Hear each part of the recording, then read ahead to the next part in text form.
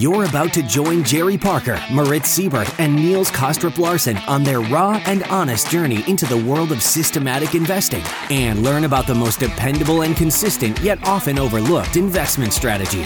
Welcome to the Systematic Investor podcast series. Jerry Parker, Moritz Siebert, and I, Niels Kostrup Larsen, are delighted to be back with this week's edition of the Systematic Investor series. And as usual, we're going to discuss last week's events, but also the events of the month of November in the world of rule-based investing and take some of your questions. So good afternoon to you, Moritz. Good morning to you, Jerry. How are things? Hello, Niels. Good. Yes, great. Thank you. Perfect. Well, as I mentioned, it's the end of another week, but it's also the end of another month, which certainly did not disappoint when it comes to the news flow and the action in the markets and the volatility that we've seen. So I'm sure we will have a few interesting things to review and see how it all played out for us who operate in the systematic investment world. So why don't we just kick it off? I think as for people who are listening to our conversation each week, I'm sure it's no surprise that it was a difficult month and that CTAs, trend followers, will be for the most part in the red. So not just red October, now we have red November. We'll have to put an end to these red months. But anyways, what did you guys see, experience? What caught your eyes? What was interesting about the month? Why don't we start with you, Moritz? How was the month of November? Looking back on the month, a choppy month, not as red as October, so more like a light red, -1.5 to -2. Pink November, maybe. Pink November, exactly. Looking back on the past month, sure, we had the big move down in oil. I think we changed positions on the back of that, maybe made some money there. We still had some P&L coming from natural gas. That was good. But looking back on the last week, some losses from the equities, like S&P mid-cap, I remember, with a long position that produced a loss. Heating oil and gas oil, those came down. Lost on those 10-year notes in the US. Wrong-footed position there, produced some losses. But, P&L, good P&L from Bunds, from silver, from 30-year bonds in Germany. So mixed back again. And the week was a bit down only. But like you said, the month of November is down 1.5 to 2%. Sure. What was it like for you, Jerry, given your approach to things? Yep, my long-term approach looked very poor in the way that we handled the energy, crude, heating oil, unleaded. So that did not look like we knew what we were doing. I really prefer to go through the inventory of markets and positions and see if I'm still happy. And I am. I'm happy. Except for that, I think it's good to still be short. The grains, metal, shorts, precious, and base look good. Long platinum, very happy with that. Nat gas, long and strong, ignoring the volatility totally, could care less. Could turn into something really nice and big. Coffee kind of turned around, and the dollar got some strength, almost back to I looked it up, June of 17 highs. So that's looking pretty good. Happy with my small commitment to interest rates due to their correlation. And we got rewarded a little bit and started purchasing some more boring U.S. stocks, McDonald's, Walmart, those kind of equities are making highs, and still holding on to some tech companies or non-boring companies, I guess, that are still in a decent uptrend. So, I wish I could have figured out a way to be long-term, and which I think is sort of necessary, but to keep more of the profit in a chart like crude, which was just relentlessly down, and not happy with our performance, the way that our system's handled crude. But I guess it's kind of the way it goes. If we change and try to maximize the crude chart in that pattern, we may do damage in other markets in the future. Yeah. No, I hear you. It was a very unusual move in some sense, and certainly caught the trend followers on the wrong side of that reversal. And so I can acknowledge that as well. And I think from our point of view, it was pretty much all done by November 1st. I mean, the amount of money we lost on November 1 was really the amount of money we lost for the whole month. So kind of treading water with some volatility for the most part. Unlike you, Jerry, we do have higher commitment to fixed income, and that was really where we saw the losses, the rally in U.S.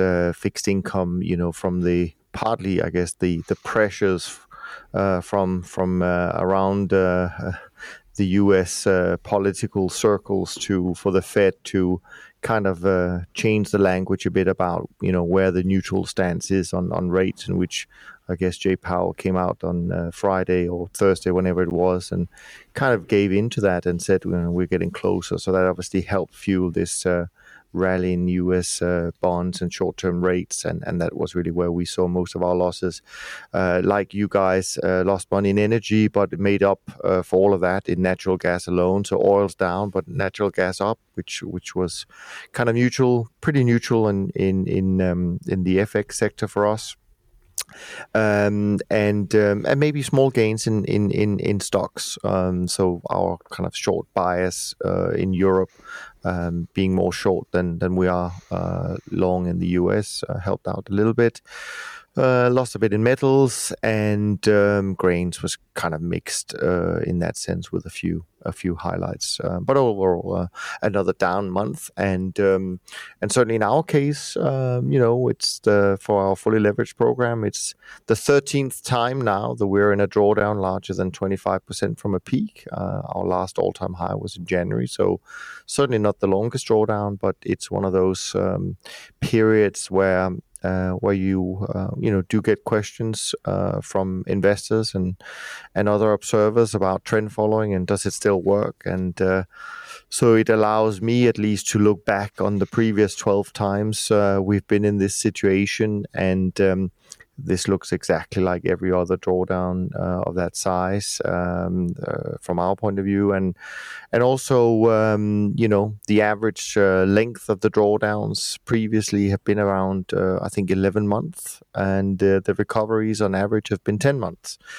We're right now in the 10th month of our drawdown, so I'll let people make their own conclusions. But as we all know, with any investment strategy, the best time to invest is at the bottom of a drawdown. So that's just how it all plays out at the moment. Anything else that you noted from the market side? I didn't particularly notice any sort of trend changes, except for energy, where we could probably say that there has been some change, at least in their fortunes. But anything else that you noticed, or should we jump straight in to listen to some of Jerry's top tweets? I found the move in the oil markets pretty interesting, I must say. I think last week WTI dipped below 50 even. Mm-hmm. And when you look at that chart, like WTI coming down real clean, nice and clean, you'd say that that's a very nice chart for a trend follower. And then looking at the P&L, made some P&L on WTI, but actually not that much, which when you look at that chart, it's kind of like, you scratch your head and go, why not? But it's just, that's the way it played out that way. Even lost some money on Brent.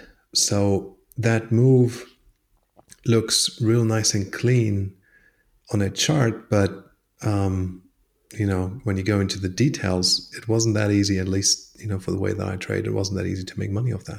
Because but maybe this is a good point just to stop for a second. I mean, we've had a big move, and we've all given back some of the. I'm sure there's still profits in the uptrend left, but we've certainly given back a big portion of it. But I mean, I'm sure a lot of people out there will think about, well, couldn't you do better? And you kind of alluded to it, Jerry. I mean, you're not happy with the way it was done, but again, if you're going to change something, it might hurt all the other reversals we see, and maybe then energy doesn't work as well. But is this one of those points in time where you have a big market move and you kind of stop and take stock and how do you approach this thing about, could I've done it any different or any better? I mean, how do we think about that? If I can kick it over to you guys. I still need to do the analysis, to be honest, Niels. And one of the things, I kind of like the fact that doing those analyses, I take some time with that to distance myself from the market. So maybe that's one of the things that I want to have a look at, not right now, but in a couple of weeks' time.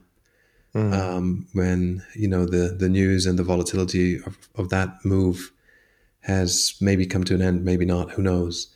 Yeah. But I will definitely have a closer look into that. I just haven't started with that yet. No. Most likely, it's not going to trigger any changes to the way I trade. Actually, I'd be very surprised if it did. It's just one of those moves that happened in the way it did. And, well, there you go. Like I said, I mean, it didn't lose money. It made some money, but not as much as you'd think. No, it's kind of that worst thing where you give up a lot of your open profit. What are the conversations you're having with your team, Jerry, on this topic, or is it just something you're formulating within yourself at this stage? It's pretty much everything about the trade is bad. It stinks totally. I think it's just one of those things that if you really wanted to nail the trade, you had to get flat and short pretty quickly and close to the highs, which is a losing strategy. I can't make that strategy work on all of the markets. I had a paranoia last week when we were talking. It was fake. It was the CTAs, but now it's so relentless and it's going down. Now we kind of know it's kind of real. So that's okay. That's cool. At least it wasn't a pretend, I'll go searching for my stops type of a situation. It's Saudi Arabia being punished or Saudi Arabia doing some punishing. I don't know. Yeah. But, or giving the world a gift. Yeah, that's right. Trying to make up for some of their misdeeds or whatever. But I mean, getting out of the long, that was messy, relentless. It reminds me of a handful of trades we've had this year or the past year. Just a relentless sell-off. And, the whole point of being longer term is you're going to stay short coffee. It's going to rally like hell, and then you're still short some, let's say. And it's just what the historical data says. Hang in there. And yet sometimes it just rallies, or it just breaks, and there's no stopping it. In the short trade, I mean, that's no good either. It's usually you get some reduction of vol, and you can put on a bigger position. You see some choppiness. No, it's just a V-top straight into a short. The positions are small because the vol is so high, at least for me. And so the short's not going to be any good. I'm going to get just whipsawed, and I got a small position on. And I think it's one of those trades that if it goes to zero, which I don't think crude will go to zero, but if it does, my totally maximum profit that I can make in the trade is smallish. It's one of the advantage. It's one of the things we kind of know in a short. I guess it can go negative, and I guess rates can go negative. I just assume they probably won't. So it would be nice, though, if people would pay us to put gas in our cars, wouldn't it? Yeah, that would be fun. Yeah, no, I hear you. I think it's interesting, and I think again, all three of us are diversified in our approach, and this is just one of those situations where, again, it proves the point about diversification and the importance of diversification, and let's not fall in love with one position or even one sector, and these things change over time. Yeah, absolutely. I don't know. I mean, we should hear about your tweets, Jerry, but before we do that, and maybe that's something you've been tweeting about, but did one of you share an article with me or vice versa this week about, I think there was an article about, the year where nothing worked, and there was like 70 markets they had followed and none of them had made money or something like that. Does that ring a bell? Yes. Have you seen that? Yeah. Yes. I tweeted that. Okay. from a person who I think tweeted it from someplace else. Anyways, it's out there, and it basically, it's my tweet, my copy paste was, by one measure, global stocks and bonds are both on track to finish the year in the red for the first time in at least a quarter century. That's right. 90% of the 70 asset classes tracked by Deutsche Bank are posting negative total returns for the year, the highest share since 1901. Not sure if any of that's true, if it feels like it, but I know that we think that we're not going to be as subject to that sort of stuff because we're trading more than stocks and bonds, and we're trading them currencies and commodities short and as well. So, bummer, we're not doing too much. But this is where it gets interesting, in my opinion, right? Because you as you quote, I mean, this might be the first year in a long time where both equities and bonds will finish in the red. And I think that's one thing a lot of investors may have forgotten. And I know we've talked about it on this series before, but the correlation between these two asset classes have been very different in the last 10 years than they have been historically. And this is an example of that, actually, that you have positive correlation, meaning they're both going to potentially end down for the year, and clearly a lot of portfolios are not really set up for that. Interesting to see what happens and what decisions as investors are looking into 2019, and they have to make some decisions about their strategic asset allocations. Is this something that's going to play into that?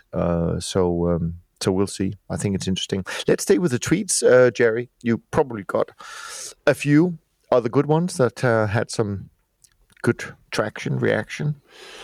Oh, correction. They're all good. I like them all. Some of my favorites got no interest from followers, but some did. And listen, one I like is probably the most popular, had nothing to do with trading. Mm-hmm. Although in my mind, everything has something to do with trading. And it was just a random article I found and kind of interesting. And the quote is, "To look good for college, parents don't want their kids to work dead-end summer jobs like they did. Those discomforts play a large role in the desire to earn unusual success later. The biggest obstacle for most great stories to ever begin is comfort." So that hit a note with people. Getting comfortable with discomfort was another quote, which I think, we're always raising children and thinking that their goal and our goal is not to suffer, not to have discomfort, not to do hard things. And yet we kind of know that when that's happened in our life, historically, we look back fondly that it's shaped us and made us who we are. And I think it certainly is appropriate for trading to embrace those drawdowns, embrace the discomfort. It's part of the system.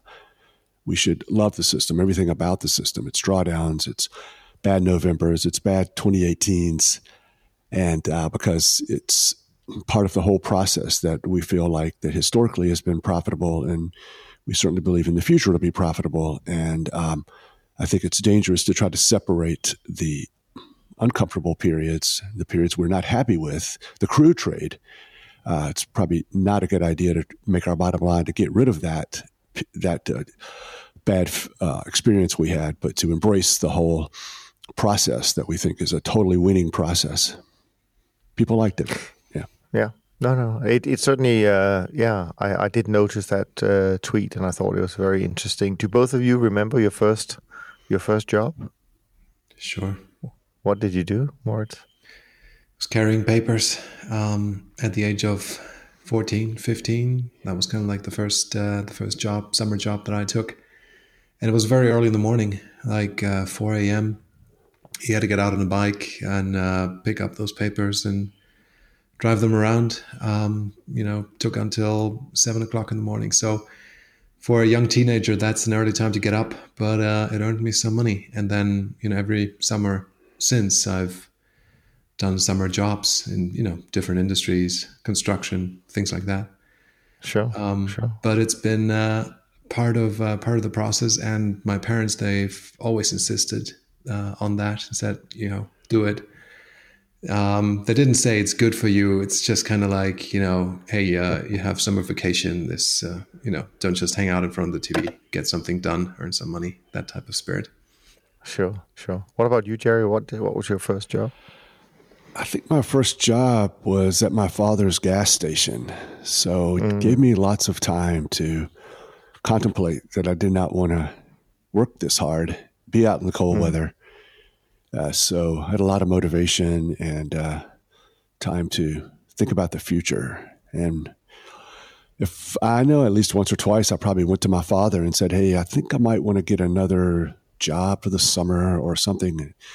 And I think he just kind of laughed, that was just not going to be possible. So it was, there's a fond memories now. At the time, I definitely was motivated to avoid, try to, get out and do something more fun and more creative, obviously. Sure. Yeah. Sure. Absolutely. How about you? Exactly. My own experience was that I got a job at a book shop. And I thought that's great that, even though I wasn't that interested in books, but I thought it was, pretty cool. Until they told me that my job for the summer would be to be in a basement all summer and essentially open cardboard boxes with all the books for the local schools. So I had to open these boxes. I had to take all the books out. I had to count them to check that it was the same number of books as it said on the label, and then put them all back. So that was a long summer and didn't pay very much, but it was a good experience for sure.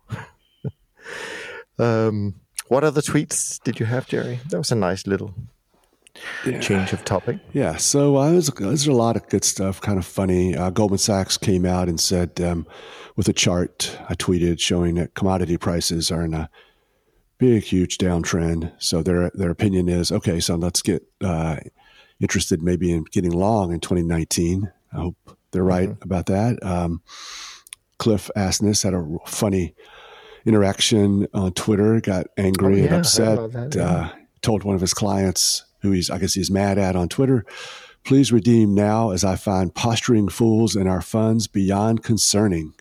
Bye-bye.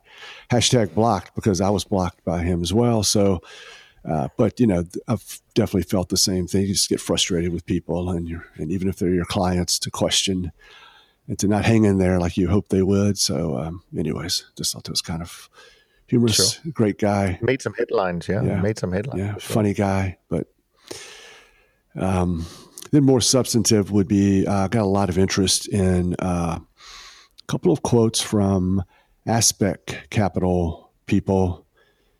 The headline is Aspect won't tinker with CTA strategy despite October's slide.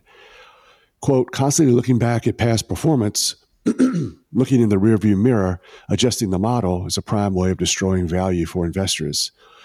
CTA strategies are now firmly on investors' radar screens. Yes, CTA returns are bursty.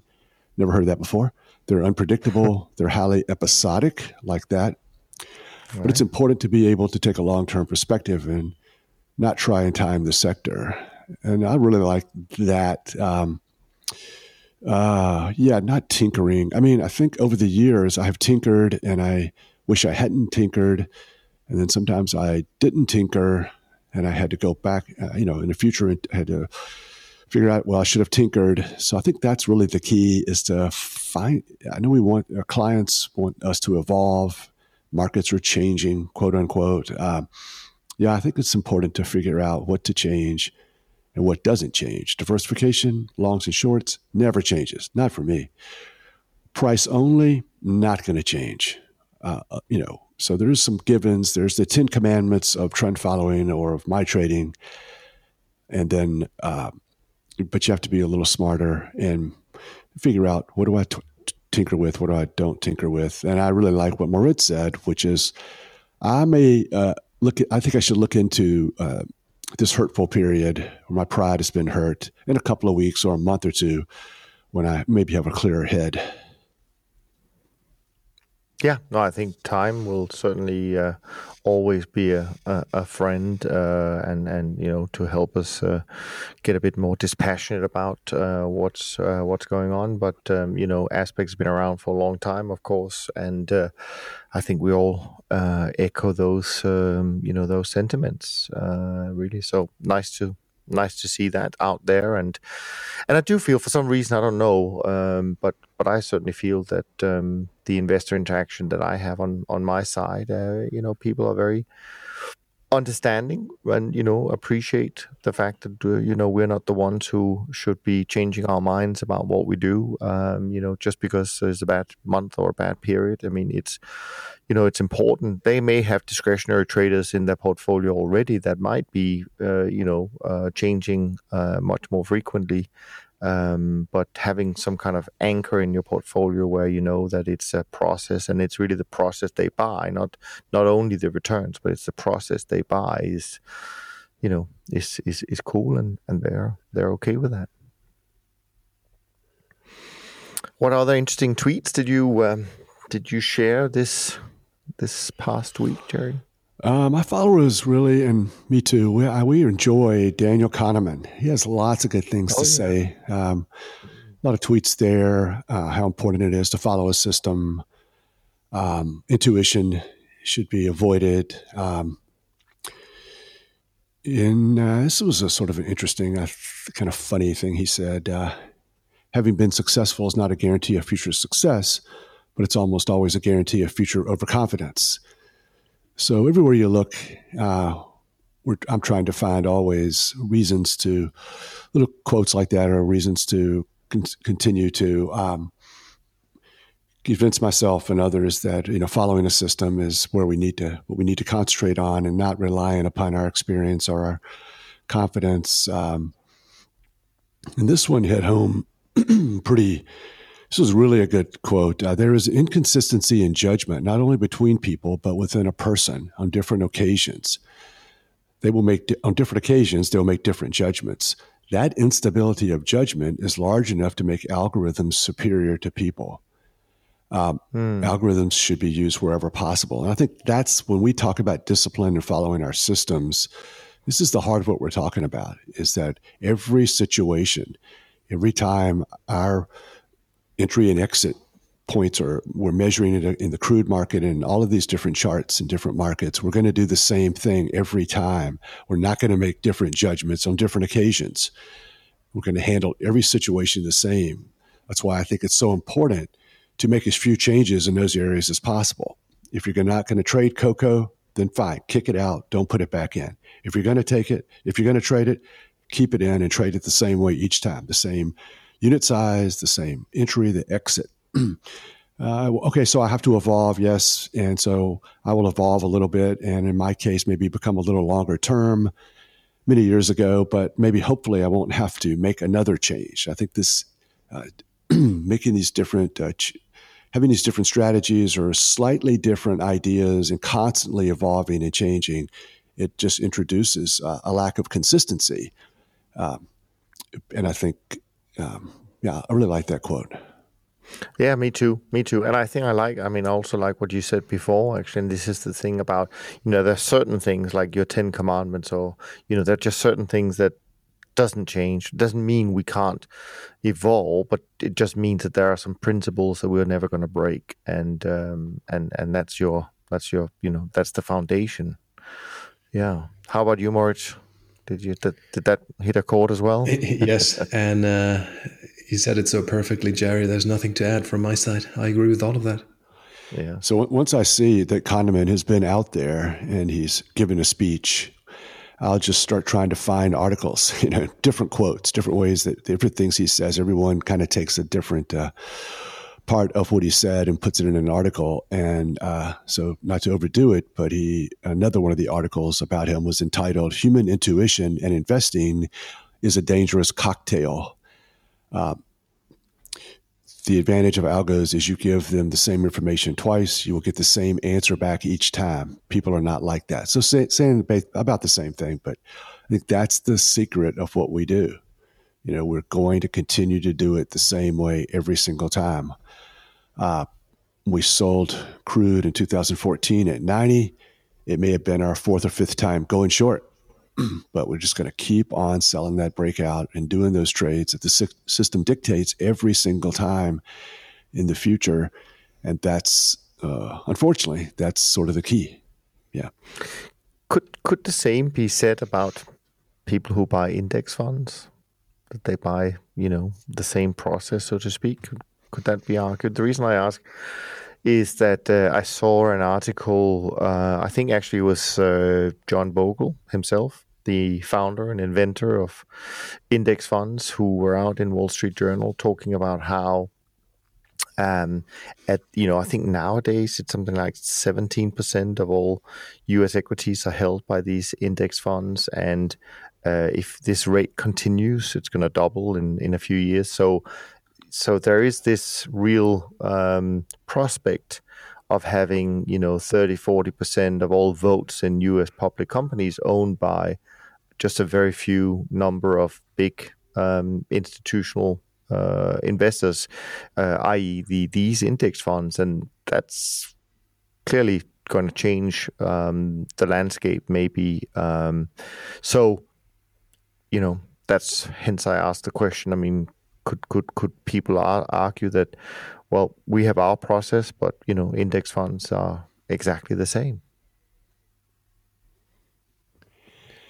I hope so. I want them to have that conclusion that the S&P is sort of like a systematic approach.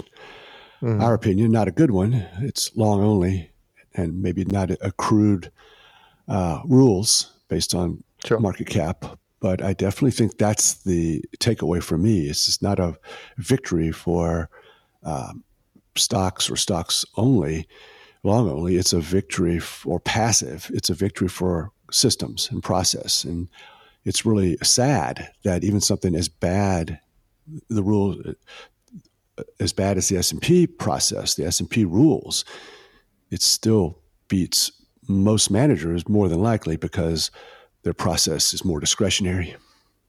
Yeah. Plus, I mean, and it's momentum in there. Yeah. And the other thing that obviously you've mentioned many times, Jerry, is that, one of the reasons why we think it's bad, it's an 8% strategy with a 50% plus drawdown in the long run. And that's obviously very different from the kind of strategies that that we operate and the CTA space in general. So, yeah.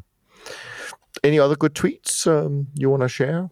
I guess my favorite of the week was on a really nice new paper talking about going back a little bit further than what is typically shown about the returns of the stock market, and going back before 1926, I think is the point he was making, is that if you look beyond that, before that, in the 1800s and early 1900s, you see a few 30-year periods where stocks lost money, and it doesn't look nearly as obvious that buy and hold is a good idea. So that was his long paper, but and my takeaway was, history is not a good guide of what we should expect. The history of returns is not something I think we can rely upon in the future. And we like to rely upon a back test that generates thousands of trades with our entry, exit, stop loss systems. And whenever we see something that doesn't fit into that model of historically back-tested trades, a robust sample size of trades that you should be able to rely upon in the future, we should say something. And we should say, yeah, this is not something I can buy into because it doesn't fit what I know to be correct. And yet we're more likely to say, oh, can you give me, that's a great portfolio, can I have 5% of that as well to give you some diversification? So I think we need to believe what we believe a little stronger. And that was sort of what I was really firing myself up over this past week when I read that article, that, we had nothing to apologize for except not being more upfront about what we believe is the truth. And even I'll hedge and say, maybe there is this equity premium, maybe being long stocks is fantastic and it needs the permanent place in your portfolio. But looking at a lot of historical data and charts prior to maybe more of a cherry-picked period that most people who are in business to make money by being long equities, that period that they use, that was pretty much a pass for buy and hold as a panacea. I think maybe we need to relook at that and be a big advocates for what we think we know better. Yeah, and I think that, this whole thing about, the historic perspective is very important. I mean, another way to look at these things is that it's really just also related to the time or the year you got started in the financial industry can really shape your mindset about investing for, maybe even for the rest of your career. I mean, people who came, interestingly enough, I guess myself included. I mean, I started in the financial industry in 1987, just prior to the crash. And I think when I think back on my own career, I probably have been a bit more, risk averse in my view, because that was a very sobering experience to see that so early on in your career. And I've heard that from other people that, how the time they start has really shaped their view about things. In fact, I had a meeting not too long ago, I think it was earlier this year, with someone who were managing a lot of money actually, and he said, to be perfectly honest, I started in this industry in 2008. And pretty much since then, CTAs haven't done that well. So that's why I'm not super bullish about these things. But he admitted, at least, that's just because he had a very, narrow sort of 10-year perspective of the industry, completely ignoring what had gone on prior to that. So, yeah. Any comments, Moritz, from you, or do you want to jump into some questions? I like that article a lot. And I wasn't surprised by the results. I mean, when my thoughts on that were, okay, so we all have only that one life. We're not going to get out of this alive, right? And most of us have 30, 40, 50, maybe if you're very lucky, 60 years of an investing lifetime. I mean, most people, if they don't inherit large amounts of money, they'll be 25, maybe 30 before they have some money to even put in the stock market that's meaningful. And then maybe hold it there for 30 years, long only, passive, if that's what you want to do. So you're really talking about that, say, 30, 40-year corridor. And in the past, there have been so many periods where a long-only buy and hold approach with even the best stocks hasn't worked. And remember, those charts that are in that paper, they're without fees, they're without taxes, they're without all the, like, your behavioral biases of, taking money out, freaking out in a drawdown and becoming, too optimistic in a bull market and taking the money off. So very likely you're going to be even worse off than the charts shown there. And then I reflected on that and say, well, you could be starting to invest in a real bit, in a bad point in time. It's such a strong function of the timing. And then I look back on CTA performance. Now, we cannot look back on CTA performance since the 1850s. There's no track record on that. And Niels, the Dunn track record is one of the longest out there, if not the longest. But when you compare that, you just don't have that same pattern in a systematic trend following strategy, whatever 30 or 20-year period or 10-year period you take, right? Yes, it's, what did we just hear? It's bursty. Fine, I take that. And episodic, great. But a 10-year or 20-year negative period that's just up and down and not yielding you any money, I haven't seen that. So really just reinforcing the philosophy, just speaking for myself, don't do passive long-only equities. Start with trend following, and if you must, add long-only equities to that, but not the other way around. I think that's very eloquently said, and I like the idea of having now to go out and talk to investors about them investing in episodic performance. I think that's a great tagline. Questions? We have a couple coming in this week, which I think we should tackle. By the way, before I get about 100 emails asking what the name of that paper is we've been talking about, can any one of you just share where we found it, or who is the author?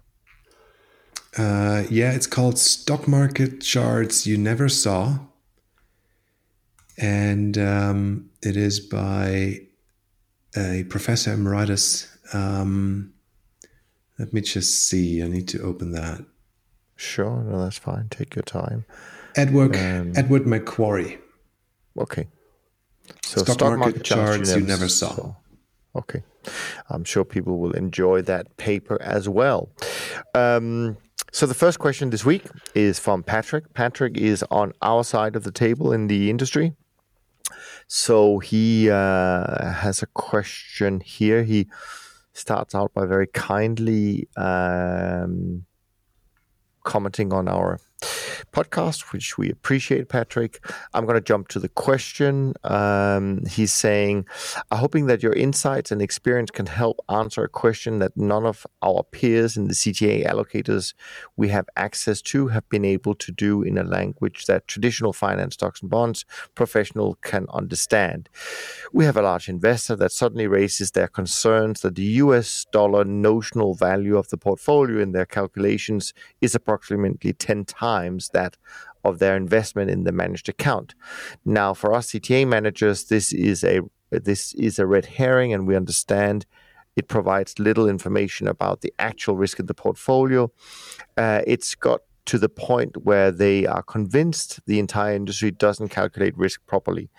Almost everyone I do have approached about this ridiculous assertion comes from trading backgrounds where the notion of stops are well understood, and their answer to me is simply, well, that's the way managed futures work. Was this ever a question that you thought about? And do you ever get these kind of questions from potential investors? What is evidently so obvious to us after 15 years in the game is actually very difficult to prove beyond doubt to the non-believers. So thanks for that, Patrick. Let me kick it over to you, Jerry, and Moritz to give your initial thoughts about this. How do we explain the fact that our positions are on a notional basis much larger than the amounts investors have invested with us? How do we best explain that? Well, the first thing is I would not approach that type of a question the way he did. I would.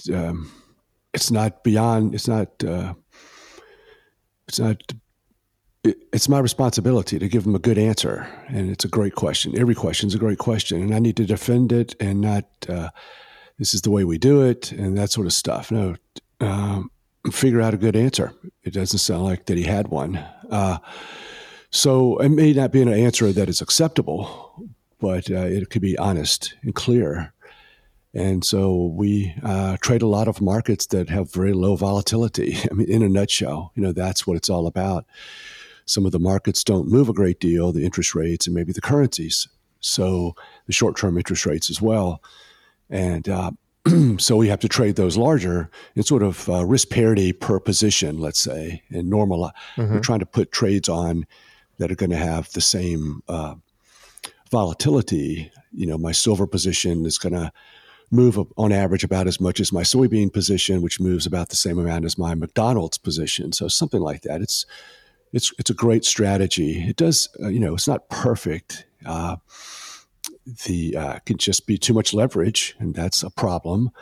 And then I have lived through situations where sizing these positions based upon the recent volatility failed miserably because the new volatility was sky high. So, just be honest. There's pros and cons. We're not perfect. We trade a broad, diversified group of markets, and our money management allows us to maximize that diversification by trading them based upon their volatility. Yeah. What are your thoughts, Moritz? What's the best way to help investors understand the difference between sort of the notional account value and the, X times quote unquote leverage that all these strategies have, and the fact that maybe that's not a complete reflection of the actual risk within the portfolio? Very incomplete reflection of the risk. All of what Jerry said is true, obviously.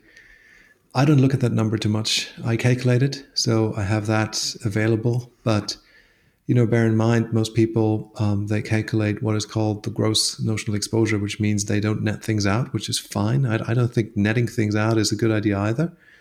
But when you calculate the notional exposure and you take the absolute sum of all individual exposure levels, so you may have even, highly correlated markets, which at the same time, one market you're long, the other one you're short, and you just double that, you sum that up.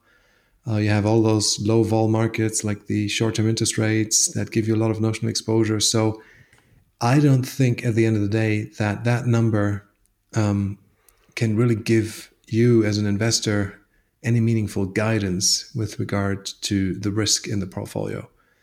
It is, of course, in a rough way correlated to your margin to equity and those type of things. So it gives you a feel for the vol and the exposure overall that you're running, but it's not in my opinion, not a good measure for risk.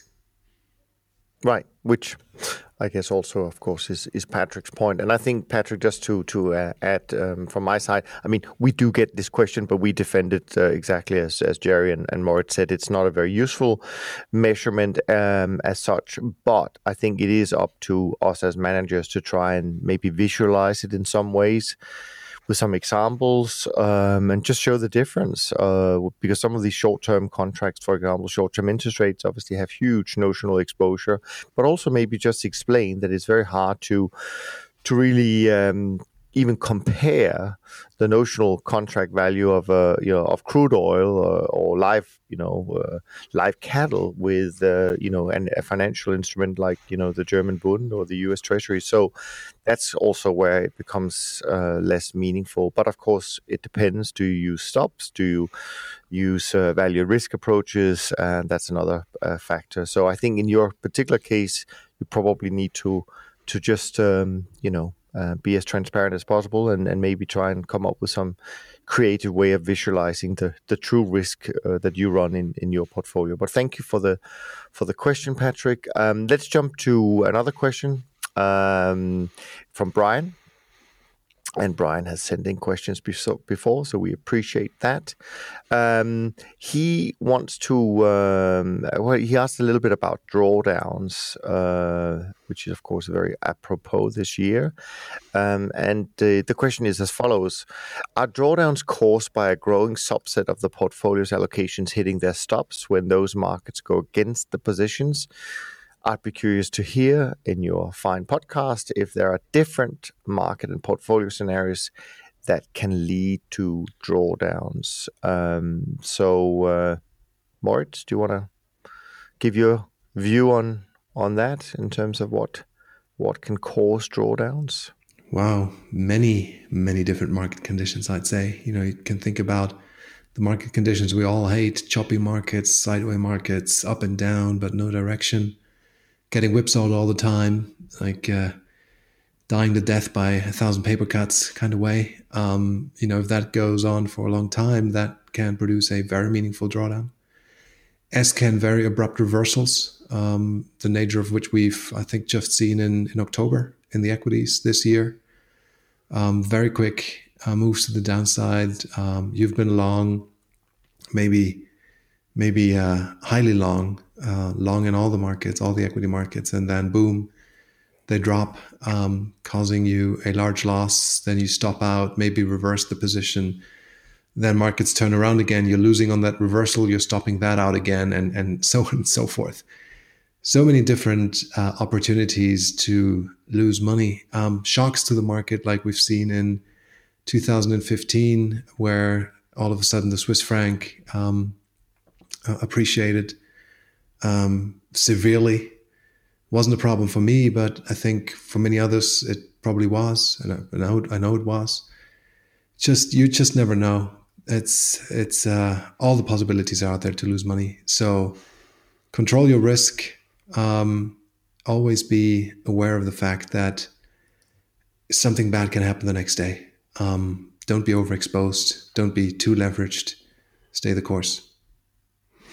I just want to intersect something here, and maybe before, if you have any comments, Jerry, but just wanted to intersect something here for you, Brian.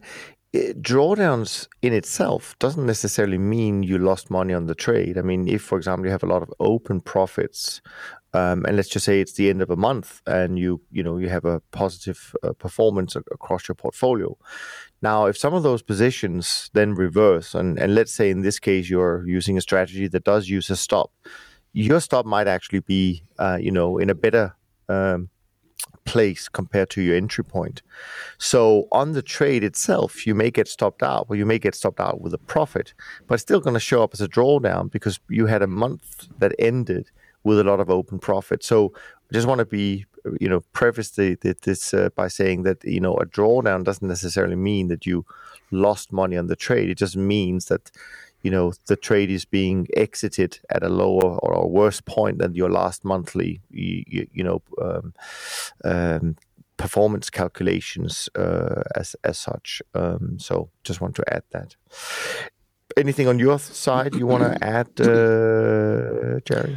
I think this is one of my favorite subjects.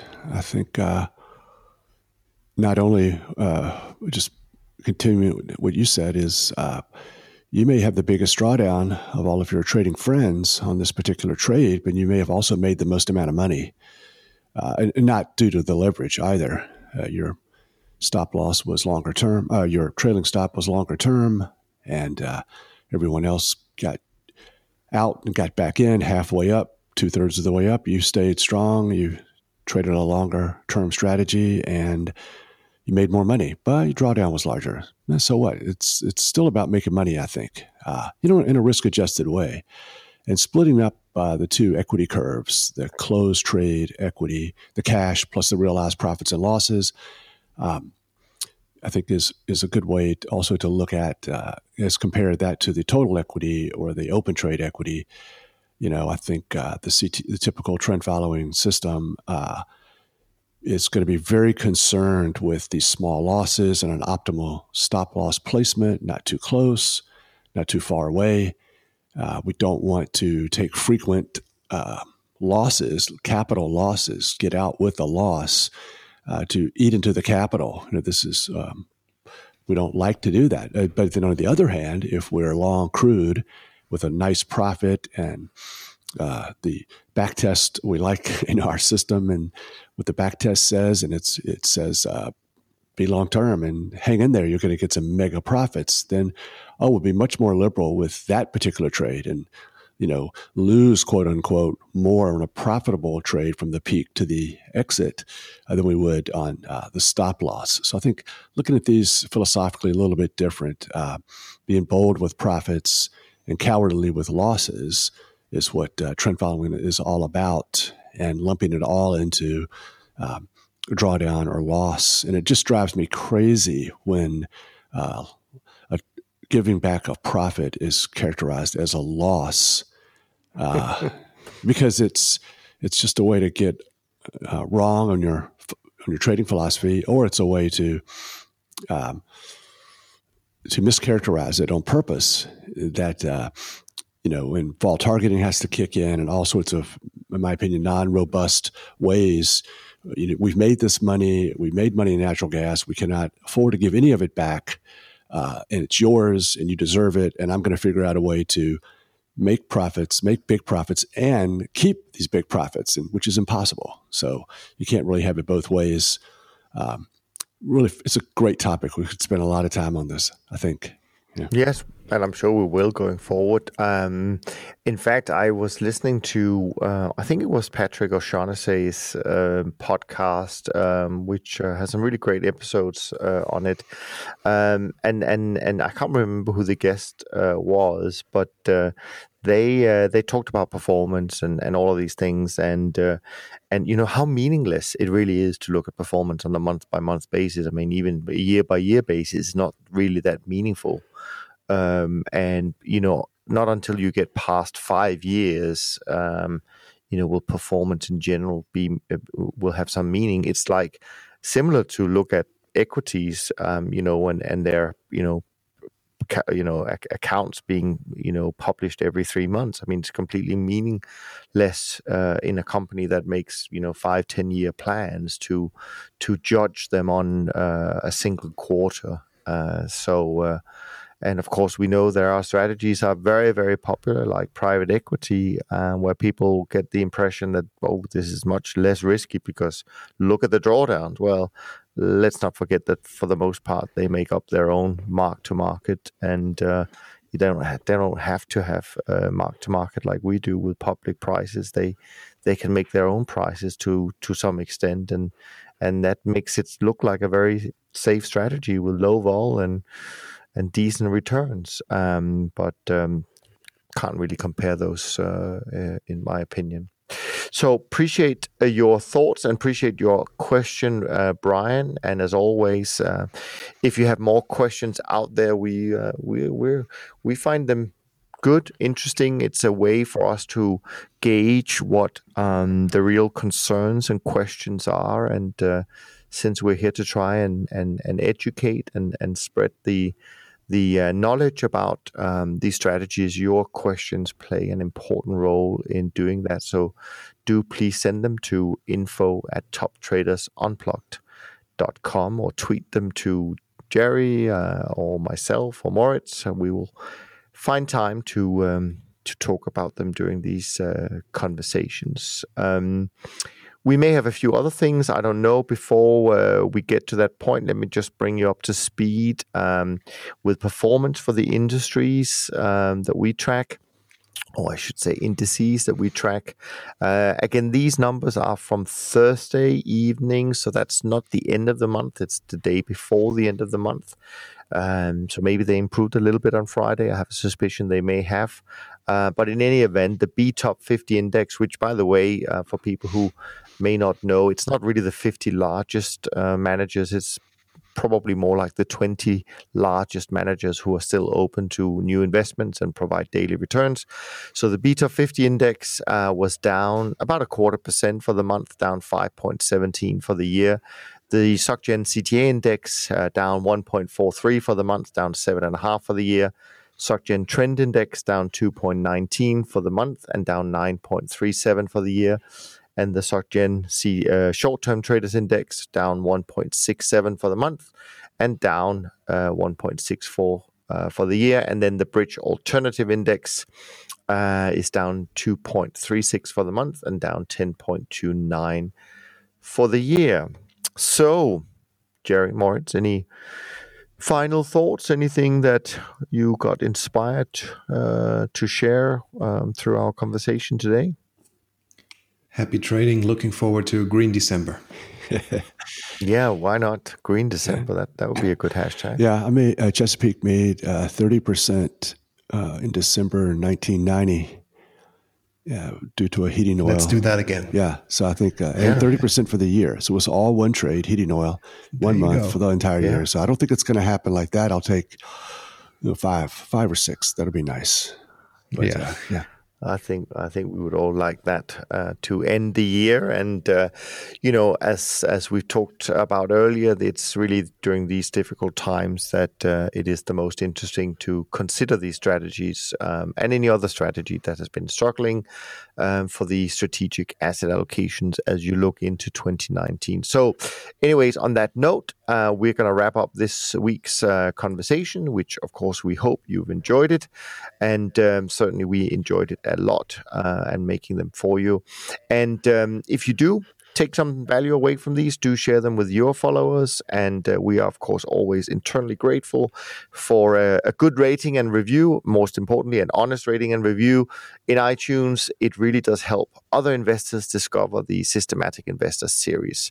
From Jerry, Moritz, and me, thanks so much for listening. And we look forward to being back with you next week. Thanks for listening to the Systematic Investor podcast series. If you enjoy this series, go on over to iTunes and leave an honest rating and review. And be sure to listen to all the other episodes from Top Traders Unplugged. If you have questions about systematic investing, send us an email with the word question in the subject line to info@toptradersunplugged.com and we'll try to get it on the show. And remember, all the discussion that we have about investment performance is about the past, and past performance does not guarantee or even infer anything about future performance. Also understand that there's a significant risk of financial loss with all investment strategies, and you need to request and understand the specific risks from the investment manager about their products before you make investment decisions. Thanks for spending some of your valuable time with us, and we'll see you on the next episode of The Systematic Investor.